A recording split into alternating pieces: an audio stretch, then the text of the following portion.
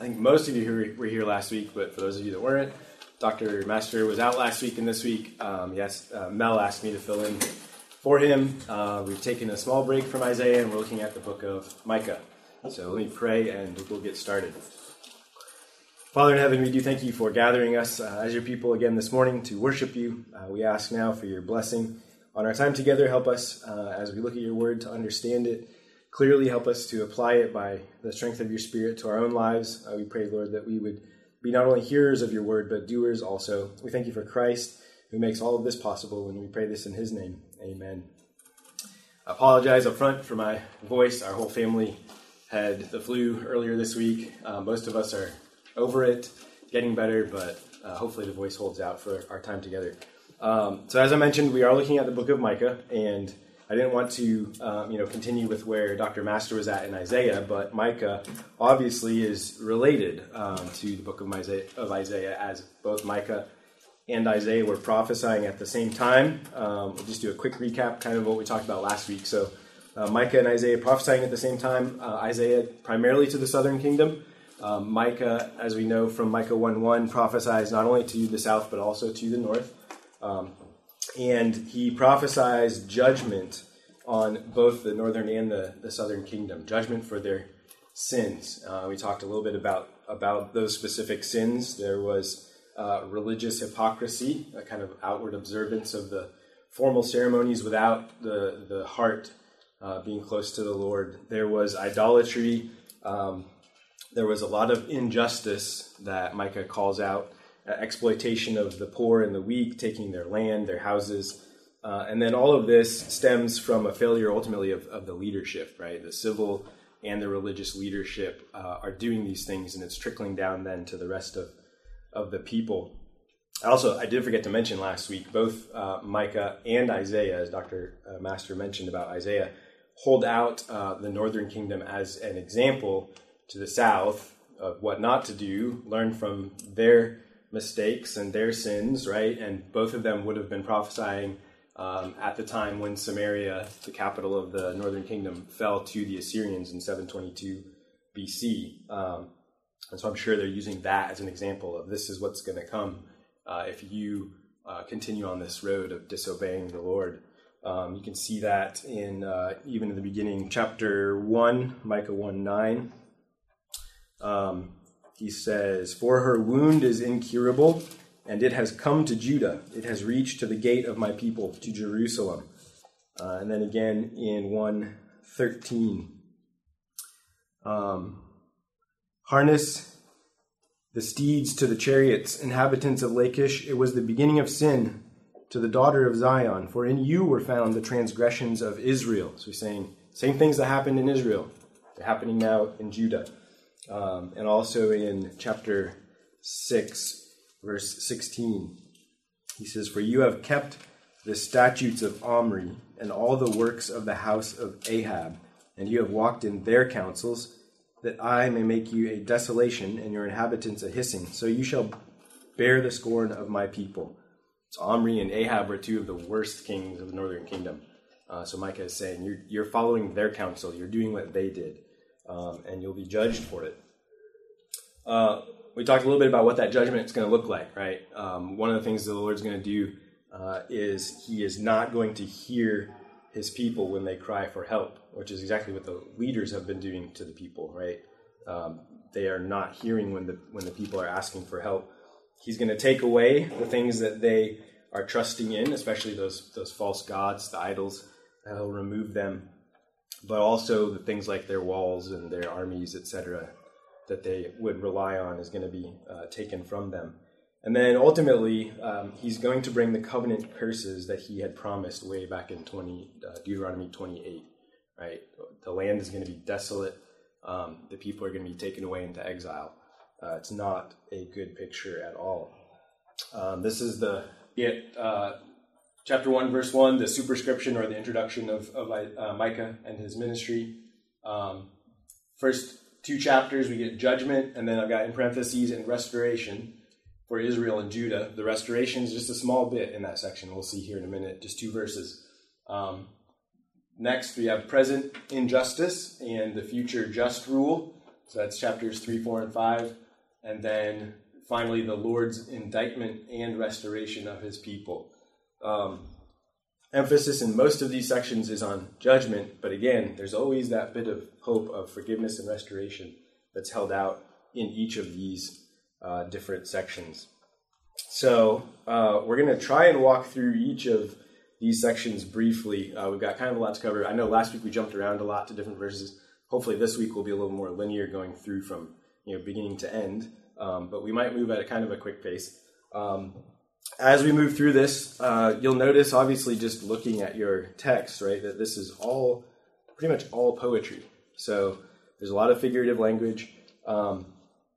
Things don't necessarily come in temporal order, same as in Isaiah, right?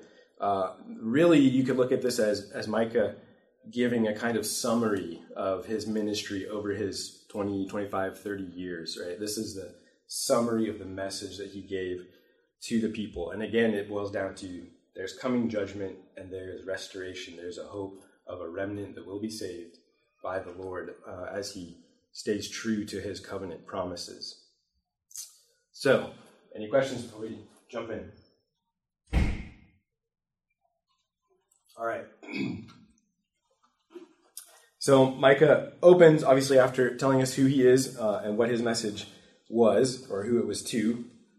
He announces God's punishment on Israel and Judah. So starting in Micah chapter 1, verse 2, he says, "Hear, you peoples, all of you. Pay attention, O earth, and all that is in it, and let the Lord God be a witness against you, the Lord from his holy temple. For behold, the Lord is coming out of his place, and will come down and tread upon the high places of the earth. And the mountains will melt under him, and the valleys will split open like wax before the fire, like waters poured down a steep place. All this is for the transgression of Jacob and for the sins of the house of Israel. What is the transgression of Jacob? Is it not Samaria? And what is the high place of Judah? Is it not Jerusalem?" So this is not a pleasant picture, right? This is the Lord coming in judgment. He's coming out as it is for battle, in a sense. And he's coming to bring judgment on both Samaria, i.e. the capital of Israel, and Jerusalem, the capital of Judah. In the first section, he deals a little bit with Israel, and then in verses 10 through 15, he's actually going to list a number of cities, and these are cities that would have been close to Micah's hometown of Moresheth, so they're all in the kind of southwest of Jerusalem area, and this is an area of Judah that the Assyrians ended up taking over and occupying during Hezekiah's reign. So we talked a little bit about both Isaiah and Micah are used by the Lord to help Hezekiah remain faithful, right? When he asks for help from the Lord, and the Lord spares Jerusalem miraculously in, I think, 701 from being taken. But the Assyrians are occupying a lot of the outlying areas around the city. And these are some of those. There's actually a whole lot of wordplay that goes on here that's really interesting, but we don't have time to look at it. Just as one example of the wordplay, if you look at verse 15, he says, "I will again bring a conqueror to you, inhabitants of Mareshah. The glory of Israel shall come to Adullam." The name Mareshah and the word for conqueror, which could also mean dispossessor, actually sound very similar. And it's the same word, that word for dispossessor or conqueror is the word that would have been used to speak of Israel dispossessing the Canaanites. So what the Lord is essentially saying is, you dispossessed the Canaanites because they were not, they were sinful pagan peoples. I gave you this land, but you have ended up living like the Canaanites, and you will also now be dispossessed by another. There's a number of those kind of word plays going on in that section. But ultimately, again, this is a picture of judgment that is coming on Israel. Now, in chapter 2, verses 1 through 11, Micah is going to call out the abuses and the abusers of God's land. So let me read the first 3 verses here. Chapter 2, "Woe to those who devise wickedness and work evil on their beds. When the morning dawns, they perform it, because it is in the power of their hand. They covet fields and seize them, and houses and take them away. They oppress a man and his house, a man and his inheritance. Therefore, thus says the Lord, behold, against this family I am devising disaster, from which you cannot remove your necks, and you shall not walk haughtily, for it will be a time of disaster. Notice the connection here, verse 3. The Lord says that I am devising disaster, and it's on those in verse 1 who are devising wickedness. Right? So it's actually a very, very similar word, the wickedness and the disaster, and obviously devising. So the Lord is going to bring on these people, in some sense, what they've been devising or planning for others. And I think down in verse 5, he says, and I think he's speaking specifically to these leaders in power. Notice he says that they perform it because it is in the power of their hand. I think he's talking especially to the leadership. And in verse 5, he says, therefore you will have none to cast the line by lot in the assembly of the Lord. It's a reference to when the exiles will come back and the land will be reallotted. They will have no one there, right, to stand for them in order to be part of that inheritance. So I think there's a sense here of the judgment coming on the leadership in a more extreme case, right? They may not have anybody left in part of the remnant because of their sins in leading the nation into rebellion against the Lord. Now, what is the response that the people are going to give to this kind of a message? Well, we see that in verse 6. This is what they will say. Do not preach, thus they preach. One should not preach of such things. Disgrace will not overtake us. So they don't want to hear the message, and they're not going to believe it, right? Instead, what is it that they want to hear? Well, if you look down in verse 11, if a man should go about and utter wind and lies, saying, I will preach to you of wine and strong drink, he would be the preacher for this people. In other words, they don't want to hear about coming judgment. They just want to be told everything is fine. Go eat and drink and be merry, right? That's the kind of preacher that Micah says would be the one for them to give them what they want to hear. So, not a good picture so far, but as I mentioned, each of these major sections, and this is the first kind of major section I mentioned last week, it begins, if you look at the first word of verse 2, with the second person plural command to hear you people, or hear you peoples, all of you. That sets out the beginning of this section, and we're going to see that again in chapter 3, verse 1. Same thing, but at the end of this section here in chapter 2, we get these two closing verses, 12 and 13. I will surely assemble all of you, O Jacob. I will gather the remnant of Israel. I will set them together like a sheep in a fold, like a flock in its pasture, a noisy multitude of men. He who opens the breach goes up before them. They break through and pass the gate, going out by it. Their king passes on before them, the Lord at their head. So we'll pause just a moment here and look at these verses. This is the first glimpse that we have of God's promise ultimately to restore a remnant, right? It's also the first language we get here, which we'll see it again as we move through, of this idea of a shepherd king, right? Language of both one who shepherds the people and leads them or rules and reigns over them as a king. And you can see that clearly here, right? In verse 12, we get this language of a shepherd. I will set them together like sheep in a fold, like a flock in its pasture. I will gather. So there's a sense of bringing them together for protection, right? He's going to take care of them. And then in verse 13, there's this transition. He who opens the breach goes up before them. They break through and pass the gate. It's the sense of a king leading his people out through and kind of an encircled city, perhaps. They're breaking out from the siege that they have And then it says explicitly their king passes on before them. And notice who it is that's the king. It's the Lord himself, right? It's not some human king that is going to lead them. So just the glimpse there that there is a message of hope and forgiveness and rescue and deliverance behind all of these judgments, behind all these promises of desolation and exile and covenant curses coming on them. The Lord will, in the end, preserve his people and will preserve his covenant that he has made. All right, questions so far in the first couple of chapters? Okay, so moving into chapters 3, 4, and 5. This is a little bit bigger section. And again, we're going to see some similar themes, right? It's that repetition and with slightly different pictures, but also similar languages in some places, similar words. So again, chapter 3 starts with, "Hear, you heads of Jacob," right?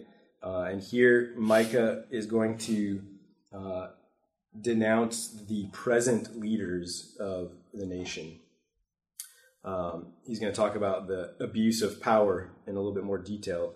And we'll see in verses 1 through 4, there's judgment on their civil leaders. And then in 5 through 8, there is judgment on the prophets. And I said, "Hear, you heads of Jacob and rulers of the house of Israel. Is it not for you to know justice, you who hate the good and love the evil, who tear the skin from off my people and their flesh from off their bones, who eat the flesh of my people and flay their skin from off them and break their bones in pieces and chop them up like meat in a pot, like flesh in a cauldron." Horrible pictures, right, of the way that they're treating the people, not literally, but in a figurative sense, they're cannibalizing them, really. Then they will cry to the Lord, but he will not answer them. He will hide his face from them at that time because they have made their deeds evil. And again, that judgment of the Lord answering them in kind. And then 5 through 8, this is about the prophets. "Thus says the Lord concerning the prophets who lead my people astray, who cry peace when they have something to eat, but declare war against him who puts nothing into their mouths. Therefore it shall be night to you without vision, and darkness to you without divination. The sun shall go down on the prophets, and the day shall be black over them. The seers shall be disgraced, and the diviners put to shame. They shall all cover their lips, for there is no answer from God. But as for me, I am filled with power, with the Spirit of the Lord, and with justice and might, to declare to Jacob his transgression, and to Israel his sin." So Micah is marking himself out, obviously, as different from these false prophets, right? He's a true prophet of the Lord. And then in 9 through 12, there's a kind of summary. It reiterates again the failure of the civil leaders, of the religious leaders. It brings the priests in to this group now also. And it ends with a picture ultimately of complete destruction for the land in verse 12. "Therefore, because of you, Zion shall be plowed as a field, Jerusalem shall become a heap of ruins, and the mountain of the house a wooded height." Ultimately, it's just going to be nothing, right? It's going to be as abandoned. The Temple Mount will be abandoned. It's going to just be plowed as, after a field is done, nothing left. And that's what's coming for them because of their sin. But, again, that's not the last word, right? And notice the dramatic contrast in the very next verse. So keep in mind here, these words, Zion shall be plowed as a field. The mountain of the house is going to be a wooded height. It's just like abandoned woods. Chapter 4, verse 1.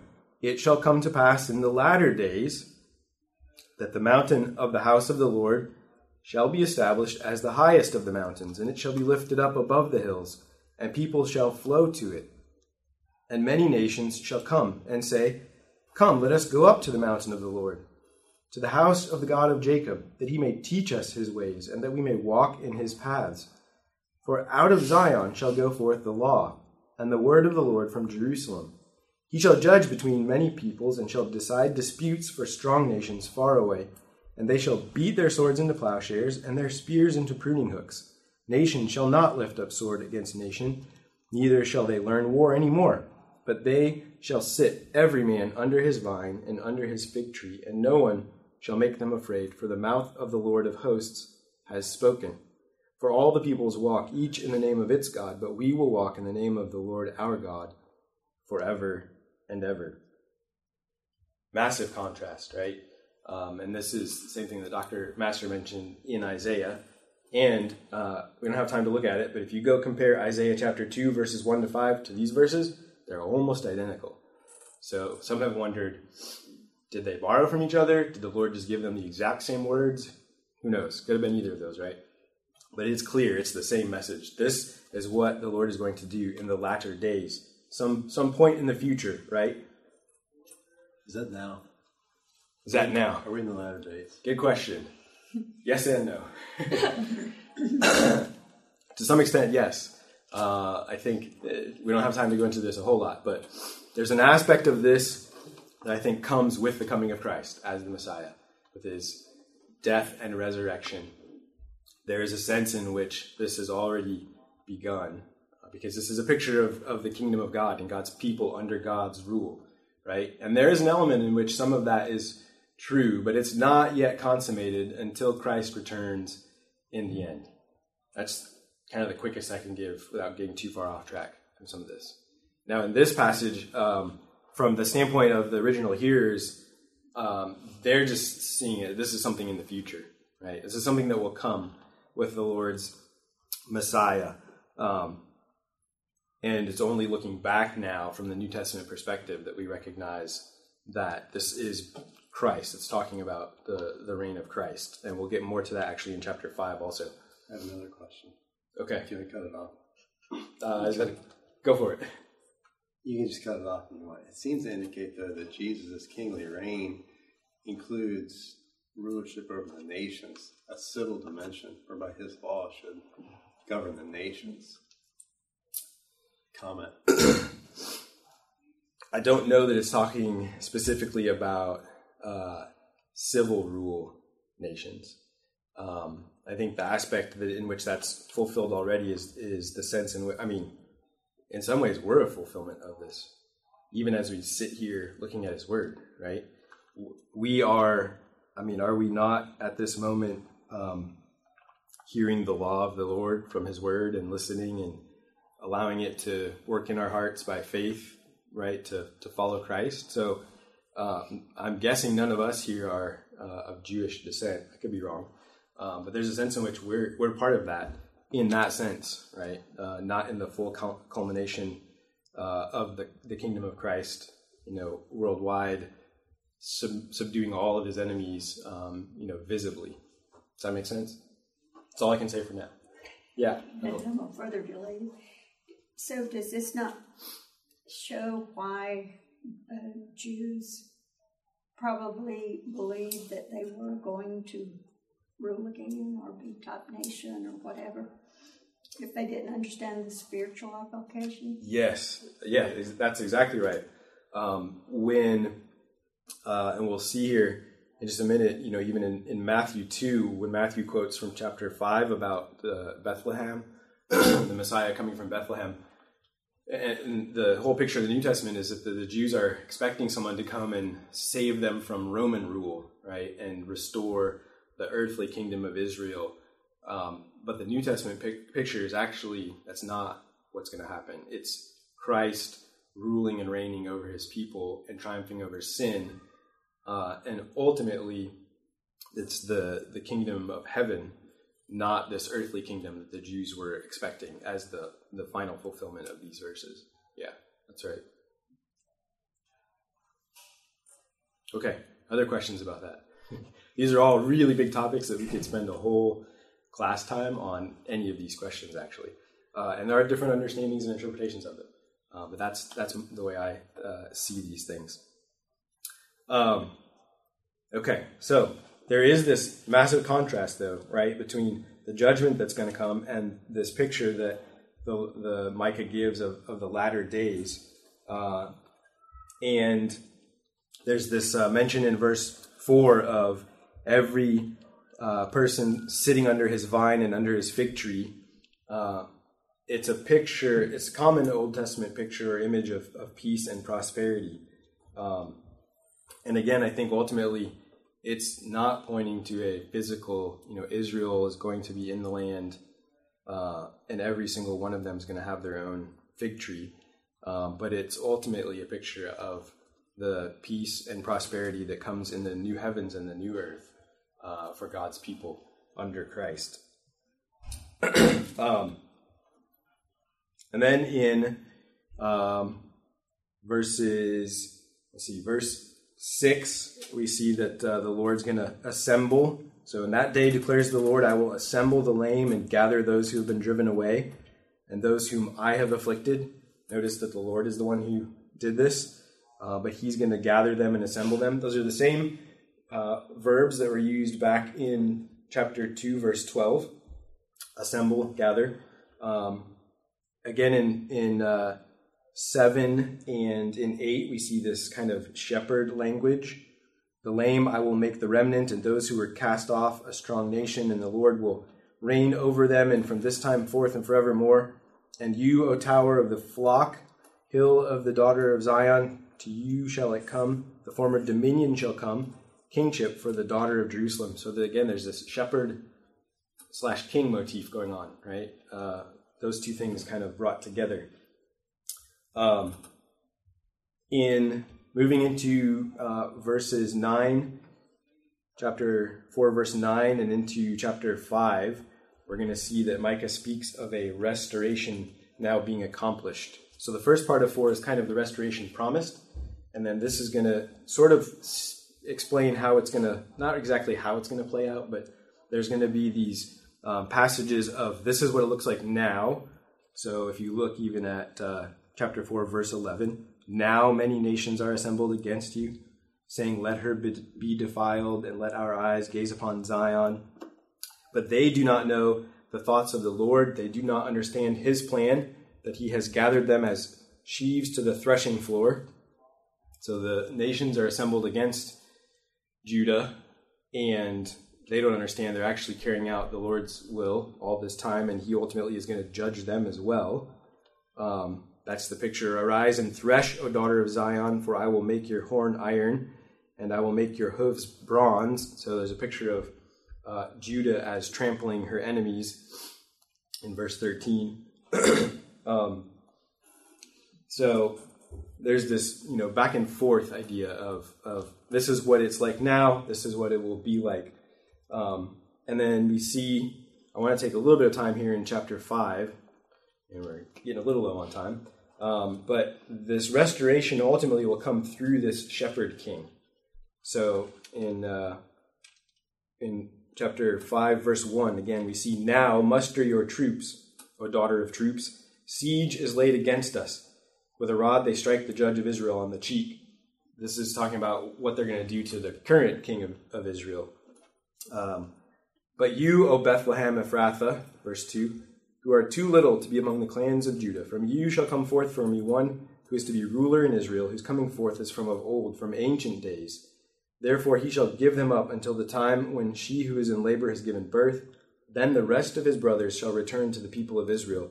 And he shall stand and shepherd his flock in the strength of the Lord, in the majesty of the name of the Lord his God. And they shall dwell secure, for now he shall be great to the ends of the earth, and he shall be their peace.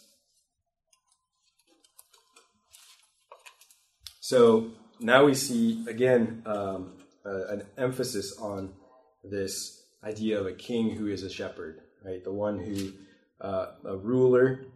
Notice he comes from Bethlehem, which is the city of David. So allusions to him fulfilling the covenant promise to David that one of his descendants would sit on his throne forever, right? I mentioned in Matthew 2, verse 6, this is quoted, and it's when the wise men tell Herod where they thought the Messiah would be born.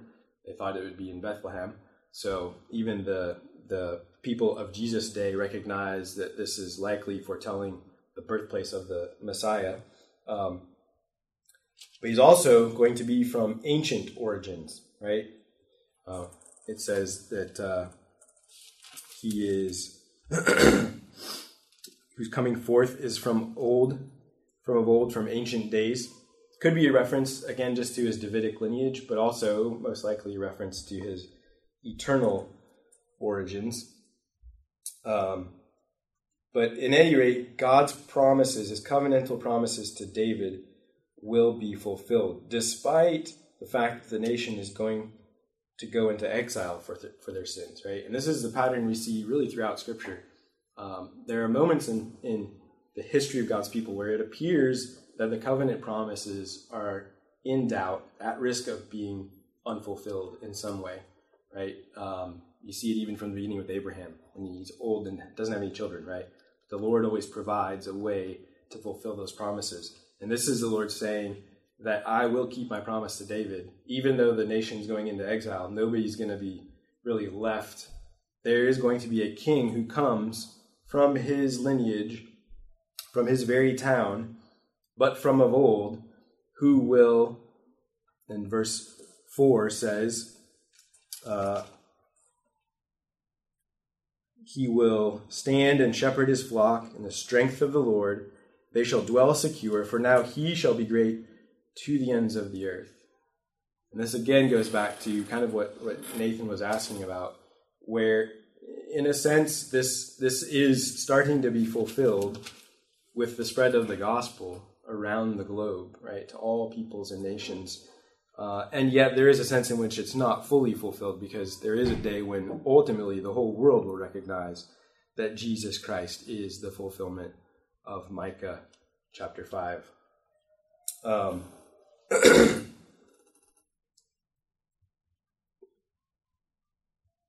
More, if we keep reading, we're actually going to see, I don't really have time to go into all of this, but there is more intermingling of this judgment and restoration of a remnant. We see that in 7 through 15. And then in chapter 6, Micah is going to start a new section with, again, the word hear. So chapter 6, verse 1, hear what the Lord says. He's going to announce God's indictment on his people. There's language of a lawsuit. So if you look at plead your case before the mountains, verse 1, hear the indictment of the Lord, verse 2. There's this lawsuit that is coming against them. And he recounts, the Lord is going to recount his saving acts for his people. He's going to talk about in verse 4, the rescue from Egypt. Verse 5, he mentions Balak, king of Moab, who wanted Balaam to curse the Israelites, but the Lord turned it into blessing. Right? So the Lord is highlighting the fact that even when God's people's enemies try to curse them, the Lord wants to bless them. He doesn't want to curse them. He wants to do them good. The problem, though, is they have fundamentally misunderstood their relationship to him, even after these things have happened. So we do want to take just a few minutes, and we'll probably end with this, actually, and look at verses 6, 7, and 8 of chapter 6. So verse 8, actually, in some ways, could be considered a key verse for understanding Micah. Let me just read it. This first section, before I read it, though, picture it this way. This is not just outward religious ceremony with a lack of heart knowledge or a lack of heart, aligning with the Lord. Think of it this way, and recognize as we look at 6 and 7 that think of it as the Israelites are kind of understanding these things as almost a fee of entry into God's presence, or like what's the price I have to give to be close to God, essentially, is what you can think of it as. And you notice that the price goes up, almost as if they're trying to bargain or negotiate with the Lord. What do I have to give to get on your good side? With what shall I come before the Lord and bow myself before God on high? Shall I come before him with burnt offerings, with calves a year old? Will the Lord be pleased with thousands of rams? Notice the increase. With 10,000s of rivers of oil? Shall I give my firstborn for my transgression, the fruit of my body for the sin of my soul? So again, this is not just, outward piety. This is actually like, I'm trying to earn, I want to buy God's favor. What's it going to cost me? Verse 8, though, Micah says, he has told you, O man, what is good, and what does the Lord require of you, but to do justice, and to love kindness, and to walk humbly with your God. you can actually, think of this verse as highlighting, in those three things, what's the problem with Israel and Judah right now? Rather than doing justice, they're full of injustice, right, and exploitation. Rather than loving kindness, they actually love evil and violence. And obviously, rather than walking humbly with God, they're presuming on him. The Lord ultimately had called Israel to a relationship with himself. He had saved them, set them apart as a witness, a light to those around them. This is what fellowship with God looks like. This is what it means to be the people of God. And they were to be like him, right? We saw last week at the end, right? And I'm going to jump there just quickly. Chapter 7, verse 18. Who is a God like you, pardoning iniquity and passing over transgression for the remnant of his inheritance? He does not retain his anger forever because he delights in steadfast love. Notice that similarity, right, of loving kindness. Because he delights in steadfast love, he will again have compassion on us. He will tread our iniquities underfoot. You will cast all our sins into the depths of the sea. You will show faithfulness to Jacob and steadfast love to Abraham, as you have sworn to our fathers from the days of old. So ultimately the issue is this. God had set them apart to be his people and to be like him and to show to the world, this is what I am like and this is what my people are like. And they had completely rejected that and had become like the rest of the world. And so he was going to judge them for that. But ultimately, he will restore that remnant and save a people who he will live with them, and they will walk humbly with him, and follow his word and follow his shepherd king. All right, it's 10:42. We could have talked about all kinds of other things, but hopefully you have a helpful understanding of the book of Micah and its place, how it fits with the message that Isaiah is also bringing.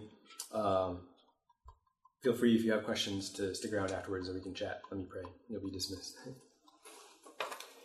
Gracious Heavenly Father, we do thank you for your word, and we thank you for Micah, for his courage to bring this difficult message of judgment that was coming, but also we thank you for that message of hope that rings throughout the message that you are a forgiving God. You love, you are full of steadfast love and kindness. You love to forgive sin, even as Micah said, you do not retain your anger forever. You will tread our iniquities underfoot, cast our sins into the depths of the sea. What a wonderful picture, Lord, of the forgiveness that is found in Jesus Christ. And we pray that you would help us to be those who do justice and who love kindness and who walk humbly with you, our God. We thank you that through Christ this is possible, and we pray all this in his name. Amen.